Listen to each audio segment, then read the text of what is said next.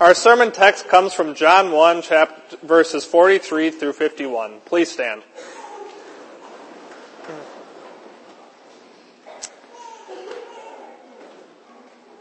The next day, Jesus decided to leave for Galilee.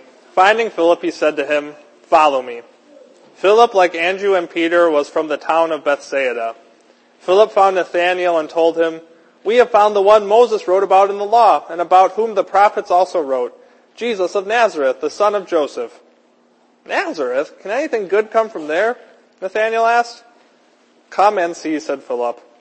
When Jesus saw Nathanael approaching, he said of him, "Here truly is an Israelite in whom there is no deceit." "How do you know me?" Nathanael asked. Jesus answered, "I saw you while you were still under the fig tree before Philip called you." Then Nathanael declared, "Rabbi, you are the Son of God. You are the King of Israel." Jesus said, "You believe because I told you I saw you under the fig tree. You will see greater things than that." He then added, "Very truly I tell you, you will see heaven open and the angels of God ascending and descending on the Son of Man." This is God's word. You may be seated.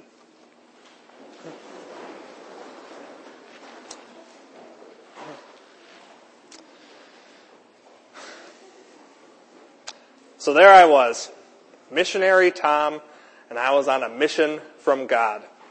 And that mission led me to Dan's driveway.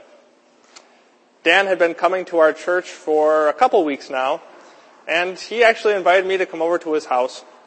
And I was convinced that I was going to tell Dan about Jesus. And you know what? As I stood in Dan's driveway, I was nervous. My palms were a little sweaty. I was rehearsing in my mind what I wanted to tell him. But I got up the strength and I knocked on the door. And Dan let me in, and we had some small talk for a little bit. He invited me to sit down in his living room. And I said, "Well, I did come here to talk to you about the Bible." And slowly but surely, I stumbled my way through talking about the law, how all people are sinful and deserve damnation, but how Jesus saved us from our sins and brings us to a home in heaven. And that's when Dan said, "Okay, that's enough." See, because I didn't go to Dan's house for concern for his soul, I went to Dan's house for a grade.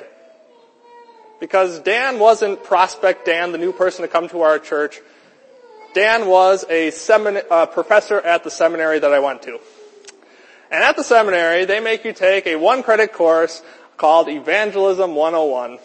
And part of that course involves walking a block away from the seminary and role-playing a conversation about how you get saved through Jesus.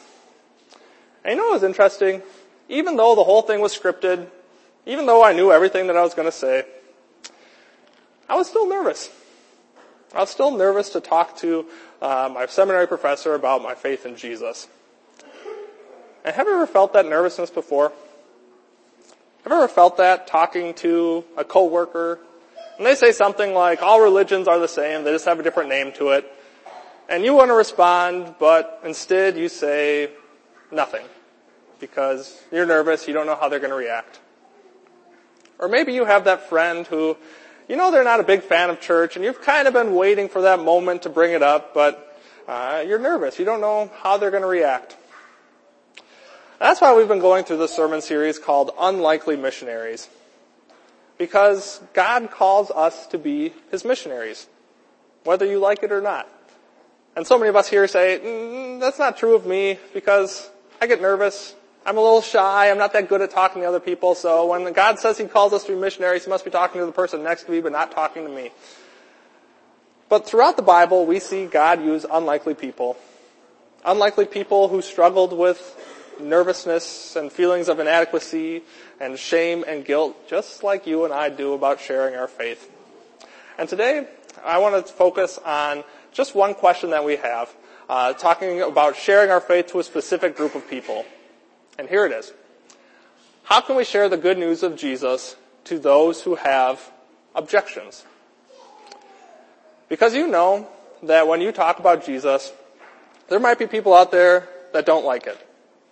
Or maybe they're not opposed to it, but they're more just, they have questions, they have holdups, they have some form of doubt or skepticism or cynicism about the message that you have. And I bring this up because this is a big question or a big excuse that I hear all the time for why people don't want to share their faith. And it goes something like this.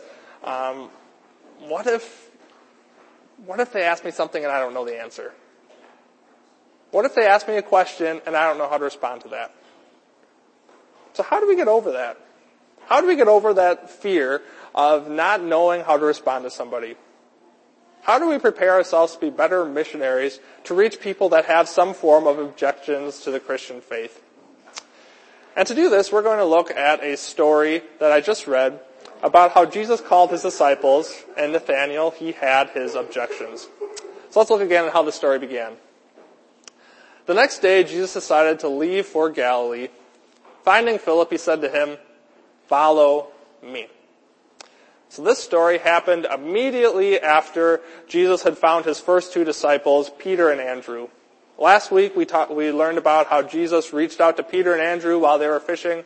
But now Jesus continued on his hunt to search down more disciples, and he called Philip first. And Philip found Nathanael and told him, "We have found the one Moses wrote about in the law, and about whom the prophets also wrote, Jesus of Nazareth, the son of Joseph."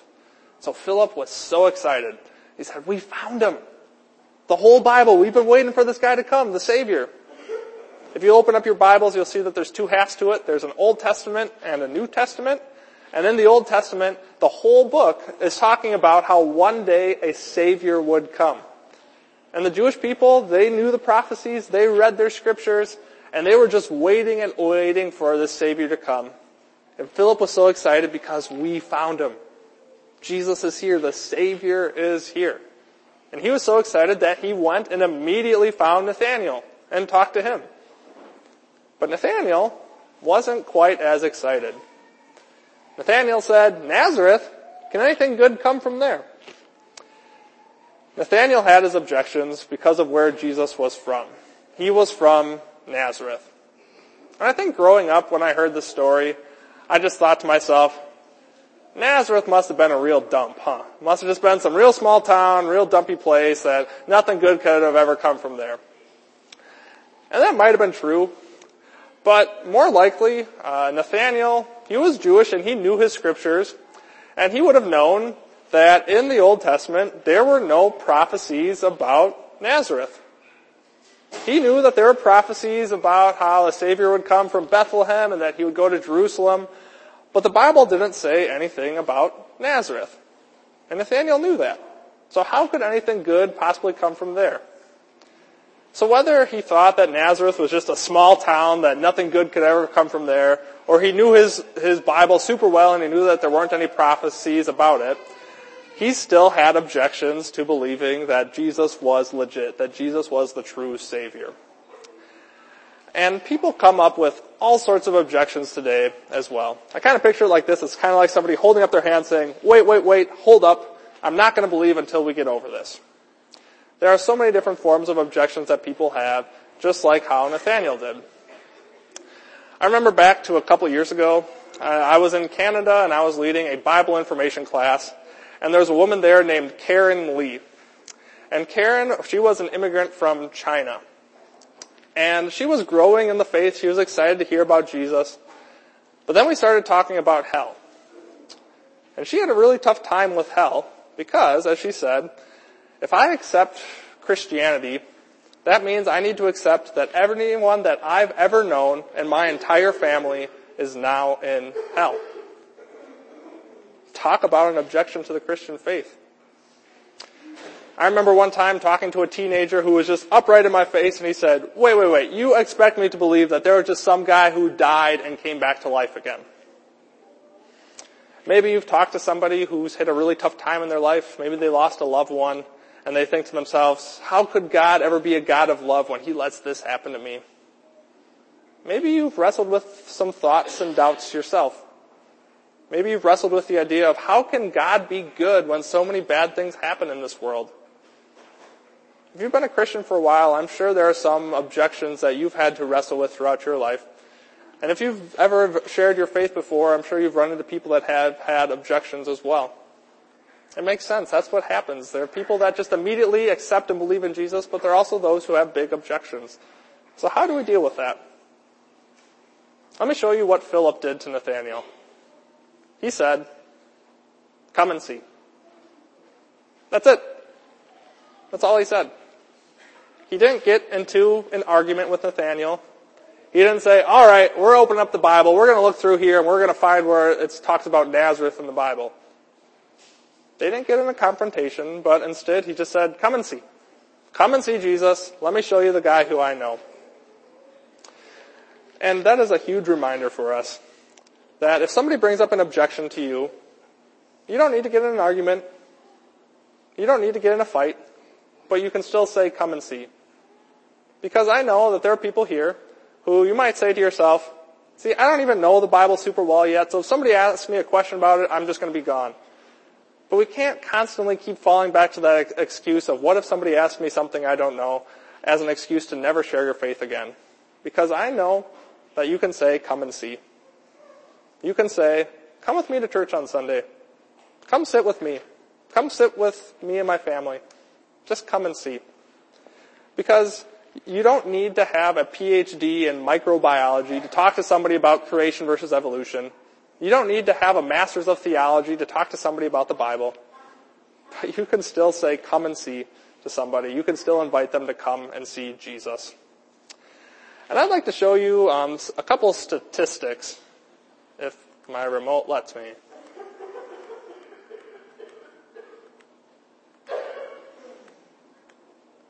There it is. Here's some statistics for you. How do people start attending church? 86% start from a friend who invited me, 6% from organized visitation, 6% invited by the pastor, and 2% from advertisements. Isn't that interesting? 86% of how people start coming to church is simply because a friend or a family member said, "Come and see." 6% are invited by the pastor. I guess I'm not too surprised by that, because if I invite somebody to come to Holy Trinity that I don't know that well, you know what they're going to think? Well, of course you have to ask me. You're the pastor. Of course you want me to go to church. It's your job. So I think that's an important lesson as well, that a church can't simply look to their pastor as the only one who does evangelism, right? And then finally, I'd like to talk about that bottom line there. 2% comes from advertisements.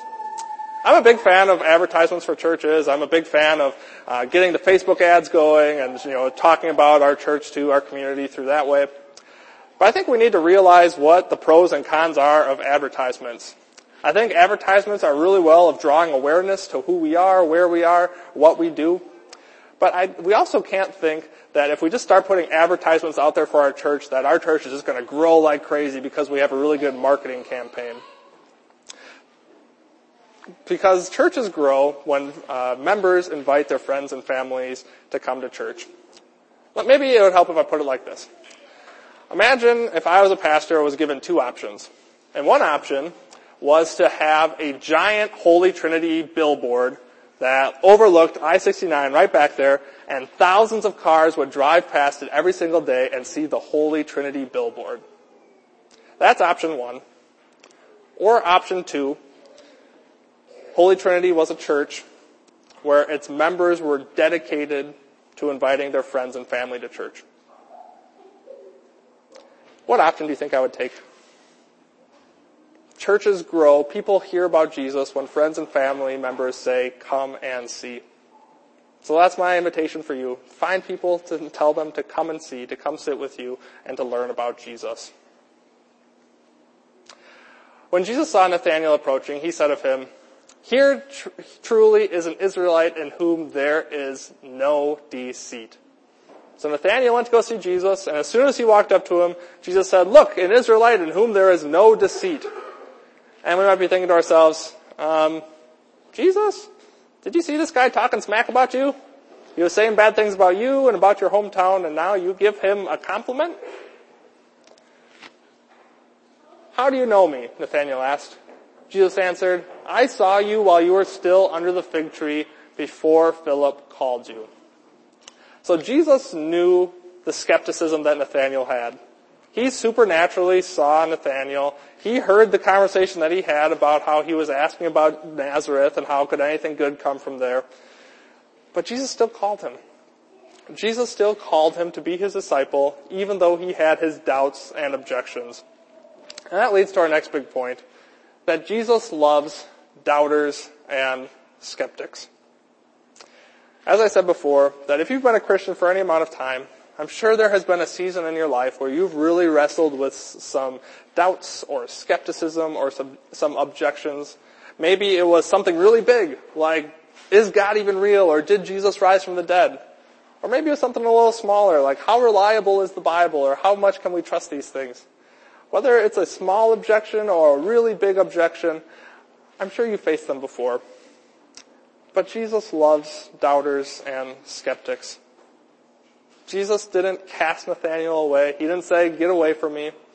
Remember the story of doubting Thomas, about how after Jesus rose from the dead and doubting Thomas didn't believe that he did so? How did Jesus treat him? He said, come here. Look at my marks. Touch the hole in my hands. Touch the hole in my side. Stop doubting and believe. Jesus loves doubters and skeptics like you and me. He doesn't give up on us. He doesn't say, if you have doubts, leave the church. Get out of here. Stop being a follower of Jesus. Instead, Jesus loves doubters and skeptics, and we see that here when he called Nathanael, even when he had his objections. Then Nathanael declared, Rabbi, you are the Son of God. You are the King of Israel. And just like that, all of Nathanael's objections washed away. He was surprised that Jesus saw him and knew what he was talking about and still called him to be his disciple. And just like that, he believed that Jesus was the Savior. He believed that he is the Son of God, the King of Israel, and he began to follow Jesus. Jesus said, you believe because I told you I saw you under the fig tree. You will see greater things than that. Jesus says, you believe because I said I saw you talking under the fig tree, but you ain't seen nothing yet. You're going to see some greater things than that being my disciple. Very truly I tell you, you will see heaven open and the angels of God ascending and descending on the Son of Man. And do you remember this Bible story? This Bible story where Jesus went out into the desert and the angels ascended and descended onto Jesus? Because I don't, because it's not in the Bible. There isn't a story talking about that, of how angels descended and ascended on Jesus. But what Jesus is doing here is he is referencing back the story of the Old Testament that I read to you earlier about Jacob's ladder. Jacob, the unlikely missionary who was a liar, and he tricked his brothers and lied to his father, and should never have been used for God's plan. While he ran away from his family, he lied down in the middle of the woods and he had a dream from God. A dream from God where he saw a ladder on the ground that went all the way up to heaven. Maybe it looked something like that. And there are angels going up and down on it. And he looked up at the top of the ladder and he saw God. And God encouraged him, saying, I'm going to be with you, and I'm going to protect you, and I'm going to bless you. And the point of that story is we see in this story a connection between God and man. We see God encouraging and comforting Jacob, even though Jacob felt his guilt and shame. We see God encouraging him and blessing somebody that didn't deserve it. And that's what we see with Jesus. That's what Jesus did for us. Jesus is the ladder to heaven. He is the one who descended to this earth so that we could ascend to heaven. He is the connection between God and man that will give us eternal comfort. Because we know our doubts, we know our criticism, our objections, our skepticism. But on the cross, Jesus paid for those sins too. And through his blood, he opens up the gates of heaven for us, and he leads us how to get there. He tells us that he is the way, the truth, and the life, and how he will bring us safely to heaven. That's what he does. Jesus is that connection between God and man. That's what Jesus does for us, and that's what Nathanael got to see. Nathanael got to see Jesus make connections throughout his ministry and serve other people, and he got to see Jesus rise from the dead and make that ultimate connection between us, between God and man, that all of our sins are forgiven in his name. That's the greater thing that Nathanael got to see. And that's the message that we believe about what Jesus has done for us. And since we know that wonderful message about what Jesus has done for us, invite someone now to come and see. Invite somebody to come and see Jesus. You don't need to know every story in the Bible to share your faith. You don't need to have a master's in theology. You don't need to be the smartest person around. But you can invite somebody to come and see. So take advantage of those opportunities. Make so many close connections with people in the community that when you invite them to come, they have a reason to come because they trust you and they think you're a good person that has been there for them in the past. And we have so many opportunities at Holy Trinity to invite people to come and see. Just next week, we are having a contemporary worship concert. We have Him and Her coming. They're coming on Saturday night and leading our worship on Sunday morning. And what a great opportunity. If you know somebody that's a little bit skeptical about church, what an easy bridge to have somebody to just come to a concert instead and to hear the message of Jesus that way. And next month, we are going to dedicate our building project. And there have been so many people that have been so interested in our building project, unbelievers and believers, that are just so interested and say, hey, what's going on over there? What a great opportunity to invite people to come. And we tie that in with our Welcome Home Sunday. That's the same day that we're dedicating our building on October 27th. And we have this crazy goal as a church on October 27th that we have 100% attendance of our Holy Trinity members. And how do you think that's going to be possible? How do you think we would get 100% of Holy Trinity members to come on one Sunday? Well, it only helps if we have people who say, come and see. You know the people that haven't been here for a while. You know your family members that used to come here and now, for whatever reason, don't. So I encourage you, invite them once again to come and see. Look for opportunities to invite people to come and see Jesus. Because that's the message that we have. The message that we have that even though we are sinful by nature and have doubts and criticisms about Jesus, He still forgives us our sin because Jesus loves even doubters and even skeptics. We do this all in His name. Amen. Please stand.